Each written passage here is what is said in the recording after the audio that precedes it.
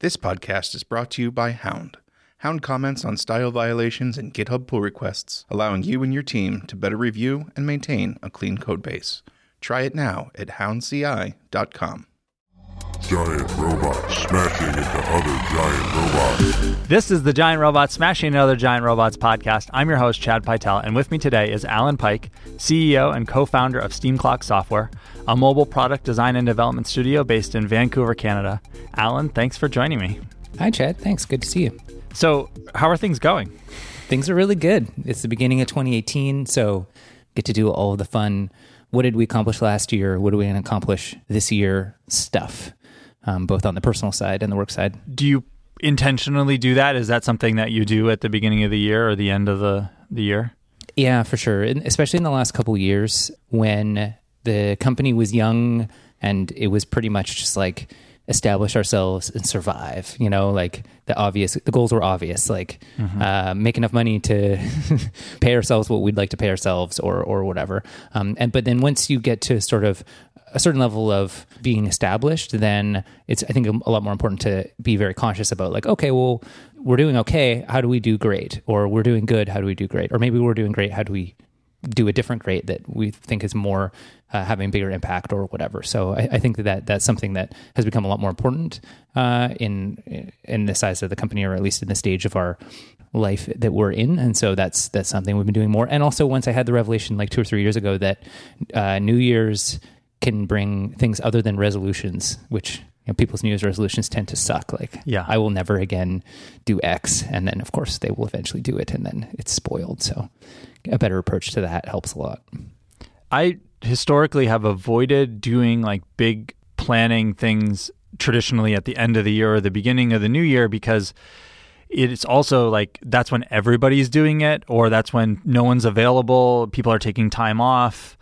And we've gotten in the groove of, we do a company-wide sort of retreat gathering, we call it Summit, in the summer of every year. And that historically has been when we say like, how have things gone over the last 12 months? Is there something that we should be thinking about as a company or working on as a company? And we've actually started doing workshops at that event as well, where if we identify like, we really want to be better at feedback, then we might do a feedback workshop or something like that. And that's been good. Yeah, that makes a lot of sense. I think for us, for the company, definitely our current cadence is like every 6 months we've been doing goal planning, which is not typical. People normally either do quarterly or yearly. But we've been talking about maybe switching our every 6 months cycle to be in the spring and fall as opposed to in the winter and the summer, because we definitely have, I think, better goals. We come up with better stuff in the summer than we do in December and January. So it used to be that I would not historically go on vacation around the holidays, at the end of the year, that kind of thing. But once we had kids and they fell into a school schedule and all that stuff, that started to happen. And so I found that since I'm on vacation, I'm thinking about bigger picture stuff or just relaxed, and then come back excited to go at the new year. I think I've personally been more fallen into sort of a cadence of like strategy, big picture stuff in the summer, but then like personal, what do I want to do better? Financial projections, that kind of stuff is happening at the beginning of the year. Yeah, and for me, definitely, I think when I think about the beginning of the year being a reflection and goal planning thing, it's especially personal. And also, I take the chance, I found it's actually, people engage well if your first one-on-one that you have with, if you're somebody who is a manager, your first one-on-one if you have with people, if you ask them like, how was 2017? What do you think of 2018? Like often people just kind of by default, that makes them reflective, like, hey, a new year. And so you can leverage that a little bit for talking about like, hey, what kind of things do you want to do? How can we help you do those things, regardless of the company's sort of formal plans and stuff. Yeah. So what do you hope to accomplish for SteamClock in 2018? Well, we haven't finished, we haven't portalized it, but I have my kind of categories of things that I want to do, and we're going to pick exactly how we want to try and do them. So one big thing has been we want to invest more in products and shipping a higher quantity of products, especially. That's something, we're, I think, quite similar to Thoughtbot in that most of our revenue comes from doing client work and building products for other people. And people come in with a project or product that they need built, and we build that for them and we ship them. And we've gotten quite good at that. But because we we enjoy working on products so much, and we obviously enjoy the idea of having a little bit more control of some of our destiny as far as, slow periods and busy periods and things like that. We have always wanted to have a bigger part of our business be based on product. And we've, every year we've worked on at least a couple internal products, but as we have gotten better at the consulting stuff, we've gotten worse at actually shipping the products, because in the early days it was like, well, no one has heard of us, so whatever, we made this thing, let's see if it sticks and throw it out there. Whereas as we've gotten more reputation, we feel more protective of that. Mm-hmm. And so that has been a damper on us actually shipping stuff. And so we're prototyping things and we're, experimenting. But when we decide, okay, well, this prototype is interesting, let's try and ship it. And then we start iterating it.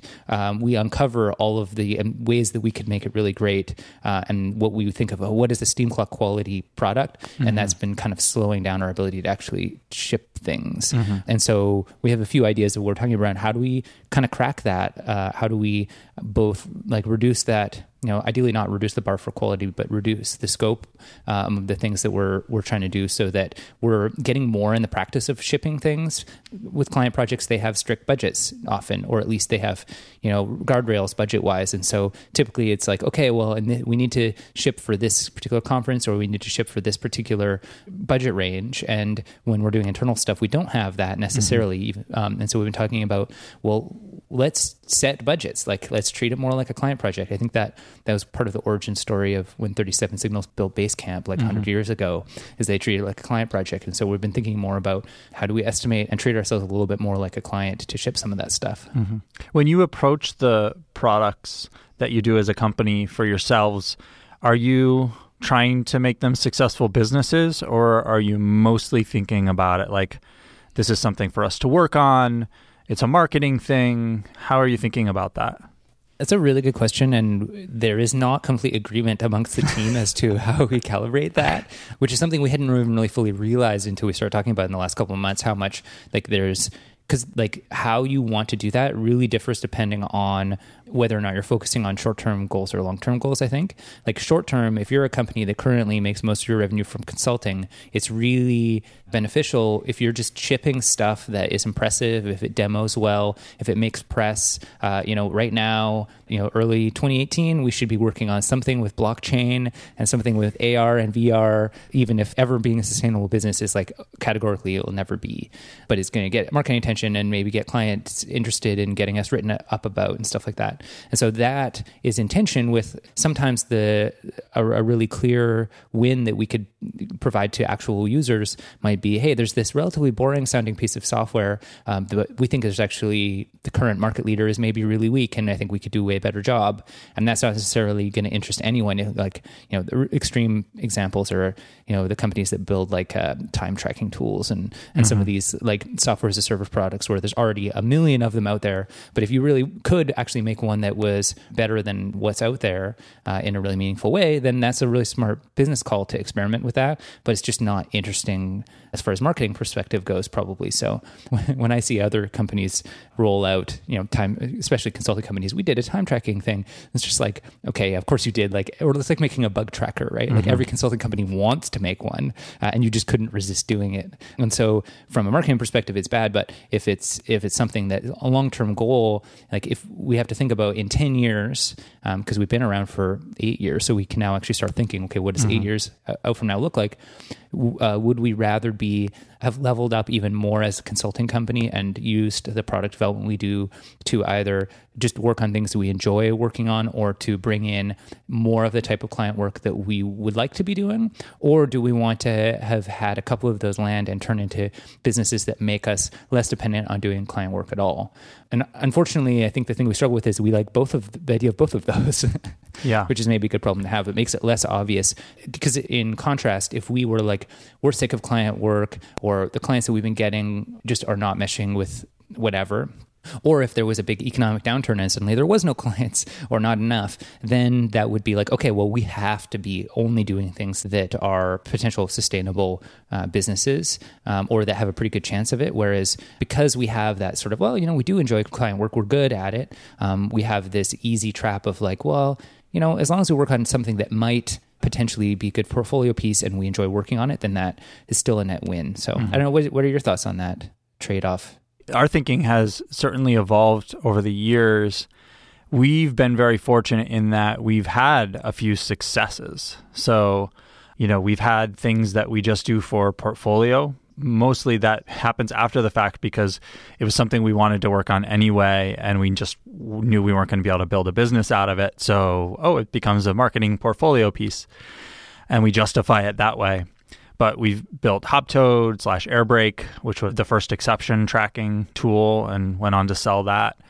And FormKeep, we built that to about the same size and then sold that. And we've been running Upcase, which is our education site.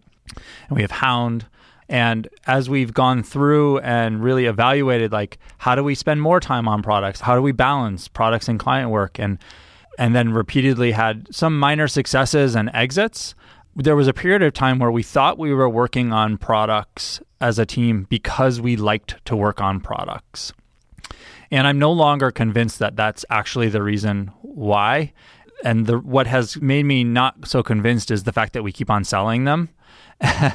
And one of the triggers to selling each product is it gets to the point a couple years in where having a team of people who wants to work on it and is excited and wants to grow it becomes harder and harder. And we end up saying, who wants to work on this? And it's crickets.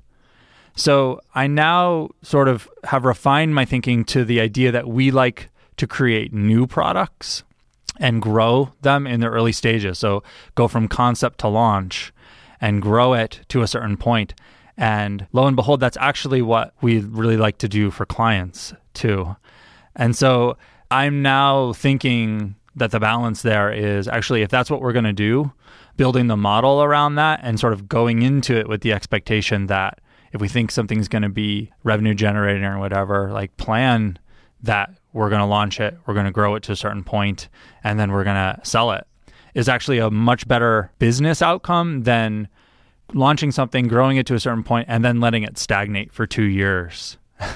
Having sold FormKeep, we're very happy with the outcome, but it would have been much better had we sold it a year ago when revenue wasn't flat because we weren't working on it anymore. Yeah, that makes a lot of sense. And that's something that we've been starting to realize too, is that what we do, I think, is very similar to what you do for clients, primarily is building new products. We don't do a lot of, hey, here's this existing enterprise thing, make it slightly better. It's either a redo of something that's already successful and they need to go to the next level, or it's let's try this new idea. We think it could be a good business, or it could be a good new platform. We do mostly mobile stuff. So often it's bring an existing business to a new platform. And so that has made us both good at, and we attract and retain people who enjoy doing that. But that's a different set of skills than we have a business that is churning along and we need to just do the daily in and out of slowly growing or sometimes rapidly growing. But especially the slow growth, I think, is something that is not really the part of the product phase, because often we hand over the product when we build it. It's it's successful, it's getting traction, customers like it, and then we transition. We often train up a team so they can maintain it themselves, or maybe they put it into maintenance mode because they're what, it's actually working pretty well for this purposes. We'll revisit in a year or two, but it's not that what you would want as a customer, obviously, is for continual improvements. And we love the idea of doing that, but we are not often actually doing it. And so I think we would actually probably encounter, if we were sort of more digging in harder into launching these products, we'd probably encounter that same situation that you have. So the idea of intentionally starting things with the idea that they're going to get sold is kind of actually, at first, when you first mentioned that, I was well, that doesn't seem like a good model to have. You're going to sell this thing, but that's, whether or not they always admit it or not, that's what a lot of venture-backed startups are doing anyway, right? A lot of venture-backed startups will claim, we're changing the world, but really, actually, they're building a thing, and they know, they're probably not going to independently be profitable ever. It has to be part of a larger company, or it's going to need 10 years of something. And so their mentality is that the most likely success is to sell. And so having a realistic mindset about that and getting good at ramping those things up is actually pretty interesting way of looking at it. Yeah. When you started SteamClock, did you have that vision of working on products at the same time as doing consulting? Yeah, for sure. Did you hope that one day you were going to have a product and not have to do consulting anymore? Absolutely. When we started the company, we were a lot more cynical about consulting than we are now, because we had mostly only done consulting for like individuals that had an idea but not actually a company and things like that, like people that were pretty newbie at being involved in tech projects and things like that. And so we knew that there was demand for it, and for mobile development, especially 8 years ago. There's still lots of demand now, but we knew there's a lot of demand, and so we knew we could get revenue for our venture by doing this consulting work. But it was very explicitly when we started as okay, we're starting a product company, we're going to build our own products, we're going to release them to build a company like Panic or Basecamp or one of these product-oriented companies, but we don't want to take investment that's going to require us to kind of promise to some VCs or angel investors that we're going to have 1,000 times growth and we're going to be whatever. We wanted to have more control over the product direction and stuff of the things we were working on. So we said, well, doing client stuff for revenue is a good way to get the ball rolling, and then we'll be a product company. And that was like very explicit. Did you have a product in mind at that point? Actually, interestingly, this is, I think, pretty atypical, but we very explicitly did not have a product in mind, partially because we both worked for like pretty large companies that had scary legal departments. Right. And the origin of the company was me and my co-founder, Nigel, wanting to start a company together, and both of us kind of being done with the corporate machinery or whatever. And so I was working at Apple, which had like explicitly and multiple times told the team, do not make apps, do not release things on the App Store, like don't do it. And then he worked for Activision, which is like a games company that is one of the many ones that makes you sign a thing that says like, even if you have like a jam band on weekends and you make songs, technically we own them. Wow. And so that both of us were like, you know what, let's, like, we have a bit of runway from our, stock options or whatever. Let's both quit at the same time, start this company in his basement. And then the first thing we did is we talked around some ideas, but we started digging in, doing a bit of prototyping. The first prototype, by the end of the second day, we realized that it was impossible because of API limitations. But we were like, yep, that's expected, right? Like, and start prototyping the next one. And like, it's always, as a company grows, you have occasional moments of nostalgia of like, oh, in the old days when it was small and things moved so fast.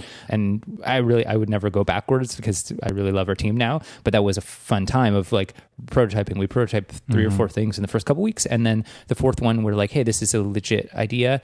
And we actually built it and shipped it in a couple months. And then it started making revenue, and it was paying our rent for a long time. And that was what? It's called Wedding DJ, and it is what it sounds like. It's an app for playing the music at weddings, and especially for planning it all out. So, okay, you're going to have a ceremony, you're going to have a pre-ceremony, you're going to have a playlist, and there's going to be Here Comes the Bride. And like, that is something that a lot of people get asked to do once in their life, and actually, doing it is a high stakes affair. And so having an app to run that. So like I said, they paid our rent for a long time. We updated it and maintained it. And so because the first thing was a success, we're like, okay, we've proven it. All we need to do is just keep doing this. But as the client work got better, and I guess, as reputation gets better, I'm sure you guys have seen the same thing, is you attract clients that have better business needs that you can fulfill better and better, and kind of have this self-reinforcing cycle where you can actually work on projects that are more and more satisfying on the client side. The like burning need to like get out of the client work and transition everything to product kind of reduced to the point that we still really love building products for our own, and some of the things that affords us, and obviously insulates us from weird things that sometimes happen with client work, like a common one that is just one of those things that we just have no control over, is like the person who's running the project at the client leaves the company, and then the person who takes over has different opinions that conflict with the direction we got previously, and then that imperils the project. And like, that's just something that doesn't happen if you control your own products, right? Right. And so there's still motivating factors, and then also the obvious, like, what if something financial changes in the world and there isn't as much demand for our services? It would be nice to have backup things, but that's a lot more cerebral than the sort of, I don't want to have to deal with this, the very first couple, some of the very first clients that we got where we weren't quite firing on all cylinders yet. So yeah, that's basically the super long answer. Like, was that the original idea to become a product company? It's like, absolutely. And then we sort of have always kept the flame going, and we're always, keep working on stuff, but the urgency faded as is. I think that's a pretty common story for people who do client work, whether it's in the context of a studio like ours or yours, or in the context of individual freelancers. Like, it's super common for someone to say, oh, I want to work on my own products, but I'm going to do some freelancing to help. And then as they get better at freelancing, they get paid more. It becomes more and more compelling to keep doing freelancing. And, it's not a horrible problem to have, but it makes it more important for you to really actually start doing that kind of goal planning and thinking like, all right, why am I doing this? Where do I want to be in 10 years? Yeah. Existential stuff. And building successful businesses and products takes longer than I think people realize.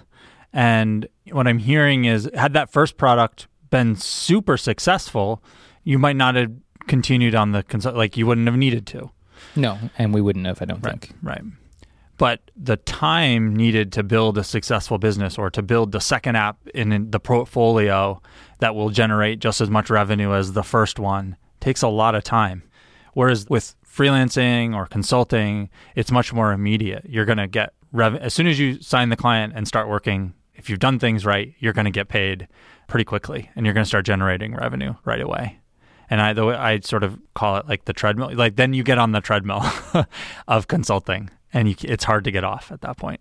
Yeah, for sure. Especially, once you start growing a little bit and then you start hiring and building a company culture that is good at the consulting work, which is something that we hadn't, like we were always kind of a little bit aware of, but now that we're at like 10 people, and it's, I'm sure even more at 20 and 30, and as it continues, you start having culture that extends beyond the founders. The founders, the two of us both always were like, we're product people and we're about building products. And we've intentionally built a client services company that focuses on building new products and creating new stuff, right? So that DNA went into the culture of the company, but then you end up hiring people and retaining people that are good at shipping client products, if that's mostly what they're doing, and people who enjoy that. And people, there's certainly, even though I don't have a lot of actual examples, but like there has to be people that we have put out a job ad and we're like, hey, we're hiring somebody to work a SteamClock, and the person either knows or has read or can tell from our website that we mostly do client work, and they're like, you know what, I don't want to work on client stuff, I want to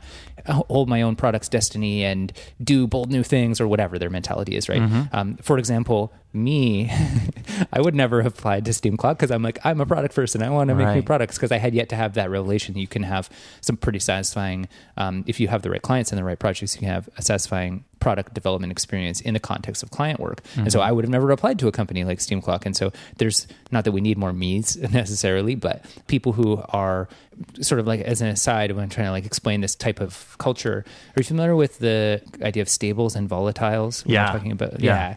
So this is something I love, Rands and Rappo's excellent engineering management blog. And he writes about how that every team needs some stable people, some stable people that are able to iterate and ship and keep delivering, and they will move forward and execute. And they need some volatile people who will ask hard questions and be disruptive in a good way. And then it's like, okay, why are we still using, we're still using Subversion? Like, what are you thinking? Like, we have to be moving to Git. Like, we should have done this 10 years ago, or whatever the example is in any given team. And so you need some of each of those. And I think the client services work tends to overemphasize, or at least like, unless you're thoughtful about it, it tends to over-select for the stable people, the people that, maybe a client will say, hey, we're going to do this thing in this way that doesn't make sense. And then somebody who's more quote, quote, volatile will be like, I refuse.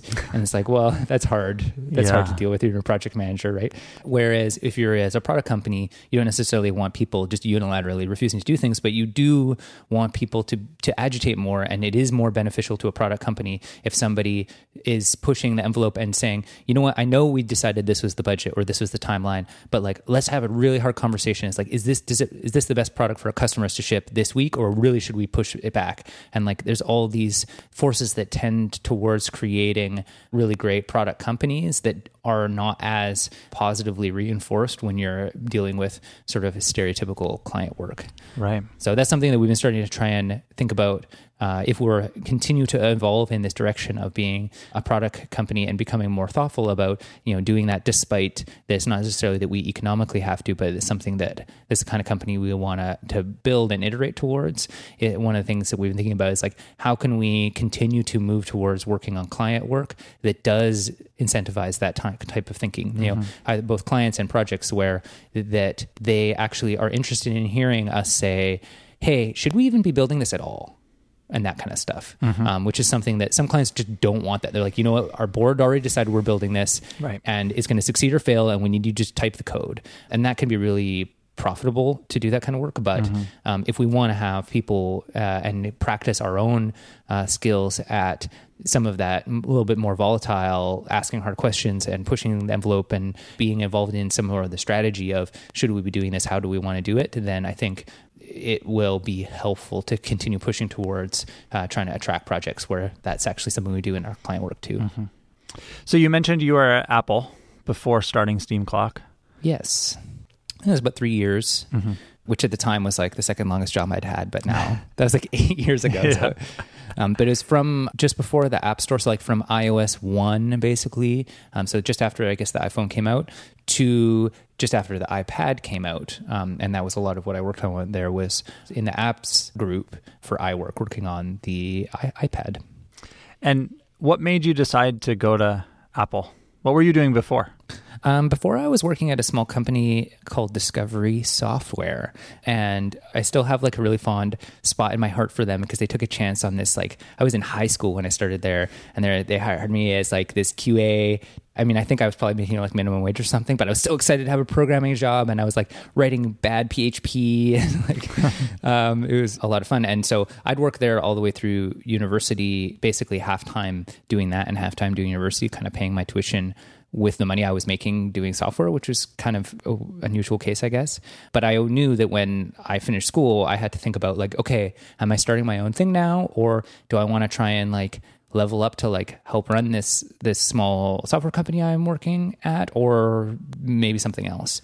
And Apple was like I was like in probably peak fanboy mentality at that time. And like iPhone had just come out. And so I always suspect I didn't probably want to work at a large company, or at least like, you know, early in my career, like I wasn't super optimistic about being like the base level employee at a giant, you know, massive company, but I was open to the idea and I was kind of curious about it. And so when a job opening came up to work on Apple that like almost exactly described the skills that I had built at this company, I was like, well, let's try it. And worst case scenario, I have an interesting adventure. And that was exactly what it was. Like really cool adventure, like met really smart people and worked with really smart people, learned lots, like, but probably the most important thing I took out of it is like, now I have such a better understanding of what it's like to be in a large company and like how large companies think. And when a large company does something that maybe the press is like, oh, it's so stupid. Why did Apple or IBM or whatever company, like, how could they think that? But like, I'm way better now at being like, well, probably this is what the approach was. And there was one team who thought this, and there's at least some people who thought they shouldn't do that, but there's probably these constraints. And like, so it was really useful for like being able to understand companies. But especially younger in my career and being like super excited about this idea of like iterating products and shipping things in this sort of volatile, like I want to make changes and stuff like that. It's like, I was just an annoying kid at like, oh, this font size is too small. I'm like filing bugs in their internal radar system. Like this font size is too small in this app. And they're like, Alan, like stop. Why are you like annoying the designers? And like, I would go sometimes over and I would talk to the designers, or if I just walk past their office and I would see, and they would be like, oh, hey, come in. And they're like showing me some mock-ups and they're like, oh, could we build this? I'm like, oh, that'd be really cool. Yeah, we should totally build that. And then my boss would see me and she's like, get out of there, stop talking to them. And because I would give them bad ideas, like, or like, oh yeah, we can totally build that. And then it's like, ends up being that this is part of some long political fight to like remove that entire feature. And I'm like, they're like, oh, well, but Alan Pike said that you can build that. And, you know, I wasn't a jerk about it or anything, but it definitely, the things that I enjoyed the most about the job were not the things that the company needed intermediate engineers doing. Like they need intermediate engineers that really, really know one thing well, and they like do it exactly. And like, they just refine their skills at executing what they're being told to execute. And like, I wasn't there yet, I don't think. How has your time at Apple helped Steamclock? Definitely that part about understanding how larger companies think. Obviously, every large company is different, but it's helped a lot when we come in, because often we're being hired by companies that are established and they're like, hey, we know how to do one thing really well, but we don't know mobile development. So come in and help us build this product or do this project. And if you come in with a small company mentality of the way that like maybe a 5 to 20 person company thinks and works, and the things that they say and the dangers to a project on a company like that, and if you come into a really big company with that mentality, you're probably going to get sideswiped at some point by something like the person who you're talking to's boss's boss didn't even know the project existed, or not being able to trace a line from the thing you're working on to the core business of the company, or, different departments. There already being a department out there that's working on something similar and things like that. And there's all these things that, like, in order to succeed in the context of a big company, it helps a lot to have that kind of heads up awareness about all the other stuff that's happening that you don't see, because the individual people you're talking to often are not even as aware as we are about it, because we work with enough different companies. And that was kind of like the seed of that, was working at Apple. And then obviously, like, having had the experience working with smart people and just like practices, both the practices that were good that I kind of like picked up from Apple that then bring into my work here, but also something that was kind of, I think was a good thing, was some of the things that I saw that they didn't do. Like often I found that really great teams or really successful teams often don't have as much magical secret sauce as you would think, beyond being thoughtful and working hard and communicating well. People think, oh, Apple must use some really amazing version control system. It's like, no, actually they were using Subversion and it was awful, right? Like they should have been using Git by then and they're using Subversion. Or like, oh, Apple must have some like really amazing automated testing suite. It's like, no, it was almost all manual, right? It's like, what, how, and now as they've scaled up, like they've had some more famous QA maybe failures that doesn't necessarily mean like, oh, they shouldn't have had more automated testing than they did, but they were able to achieve things often using a lot of the same nominal, like surface level techniques and tools that everyone else was using, but they were applying them with better communication and more thoughtful, more time put into design and product thinking, and just a spirit where people cared about certain things and that got prioritized in the product. And so being able to see the non-magic of that was super helpful just mentally when thinking like, we want to achieve this. And I think people early in their careers maybe who haven't seen that yet can sometimes be daunted by the like, oh, but we're not Apple or we're not whatever. It's like, well, it's just a bunch of people working hard and trying a lot, in some ways. I imagine, correct me if I'm wrong, as a mobile app design and development company, it's probably helped to have Apple on your resume. Right. Yeah, for sure. Especially early on. Like, I think it's far enough ago now that, I don't know, maybe people still notice it or care, but especially when we had no portfolio, it was extremely beneficial to be able to say, well, I worked at Apple, so you should just trust me. And people would be like, okay. And they did, which was, it's good that I did know what I was doing. But now we can more rely on, here's the things that we've done. But yeah, that was hugely beneficial early on when we're talking to clients, because people want to know what you've done. And that's kind of was a big benefit. Was there anything that you sort of had the inside track on, technology-wise or whatever, that let you build your business? I don't think we really leveraged any of the internal stuff that I knew about that I wasn't probably legally supposed to leverage anyway if I knew internal stuff. That part of that is just because they lock things down pretty tightly, and so you don't typically know about things very far in advance before they ship unless you need to. Right.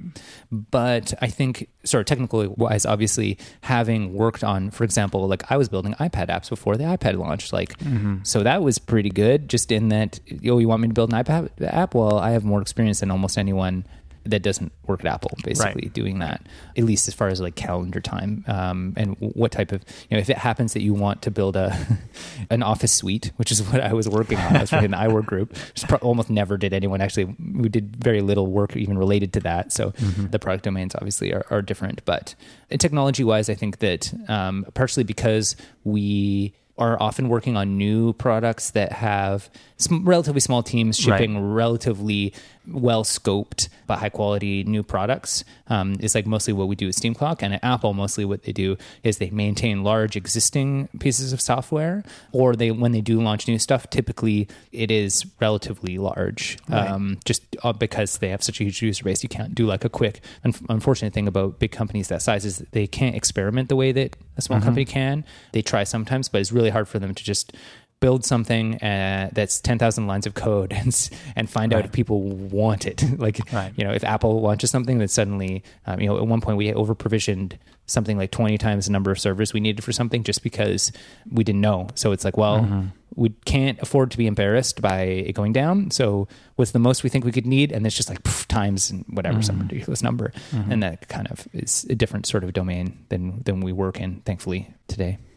So you mentioned Steam Clock is 10 people. Yeah. Where do you want to go? Where do you see it going? Do you have your sights set on being 1,000 people? I've long said, and I still feel this way, that I don't want to run a company that is more than 150 people ever. Even if I have the opportunity, like maybe like it's some different version of Future Alan, like you never say, but like not in the next 10 years would I ever want to do that, because there's this, like I'm sure like people have at least probably heard of the idea of Dunbar's number, which is like if there's a group that is roughly 150 people or less, then it's possible for all the people in that group to know each other, at least know of each other, and you can build relationships and communicate in a fairly traditional ways and collaborate in fairly traditional ways at 150 or less. And in the companies that we've worked with and in the teams that I've been involved in, that magic number has kind of played out in that if you have a company that is 150 or less, then it's just a totally different way that companies think and behave and communicate and collaborate that just is something that I enjoy much more. And that the bigger resources you get on the other side of that cavern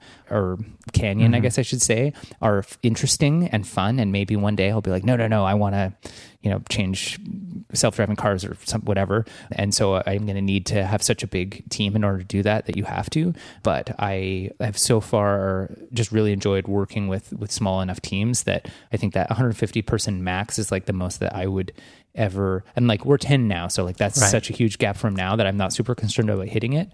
The thing that's more close to our horizon is we're basically at the limit, or within the next 5 people will be at the limit, where we need people who don't report to me.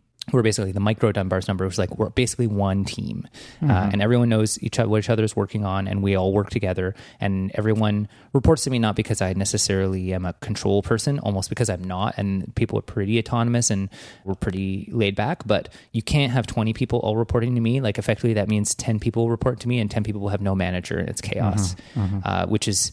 Some companies do that intentionally, but I do think it's really important to support people. And so the main question we have, which I think we've answered in the affirmative, yes, we do want to grow past that number.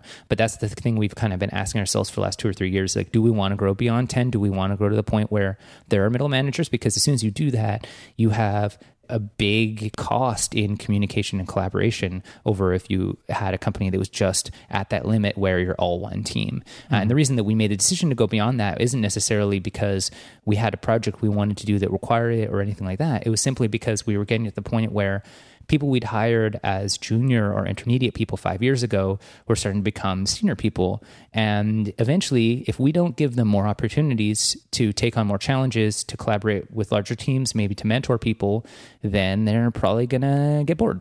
Basically, including me. I'll eventually get bored too, right? And so that's something that like we hummed and hawed and we talked about all the pros and cons. And eventually we were like, hey, our best people will eventually leave unless we keep growing.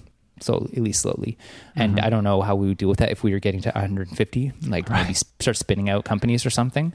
But at 10, I think the natural thing to do is to figure out what does a multi-level version of Steam Clock look like.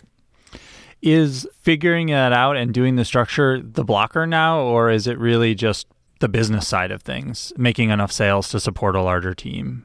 No, it's the figuring it out. The sales side, I mean, you know how it is in consulting. Like there's sometimes just random factors. So it's really hard to predict exactly how much you can grow or whatever. But we've always intentionally erred on the side of signing work that we're excited about or that are projects of a certain nature or things like that. So we're almost always leaving sales on the table compared to what we could sign if we were like, no, we need to make this level of sales or we need to make payroll or something. Like if there's some reason why we need to make sort of more sales, we at least on the 6-month time scale, we almost always can accelerate that if we want.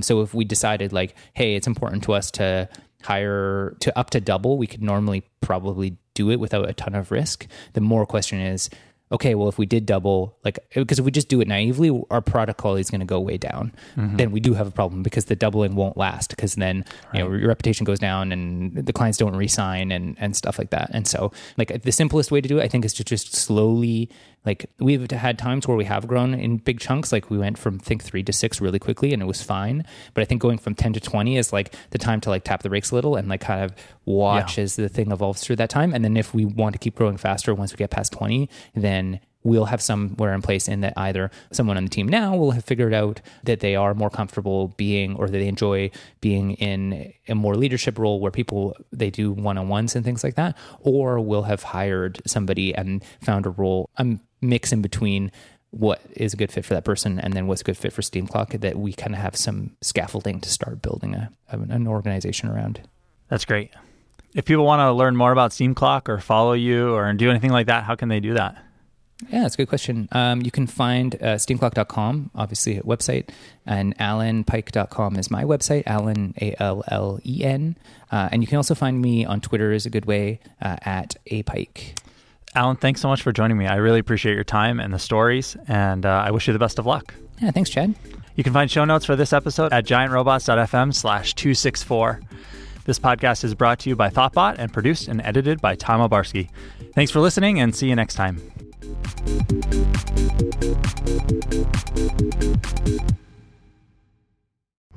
This podcast was brought to you by Thoughtbot. We are experienced designers and developers who turn your idea into the right product.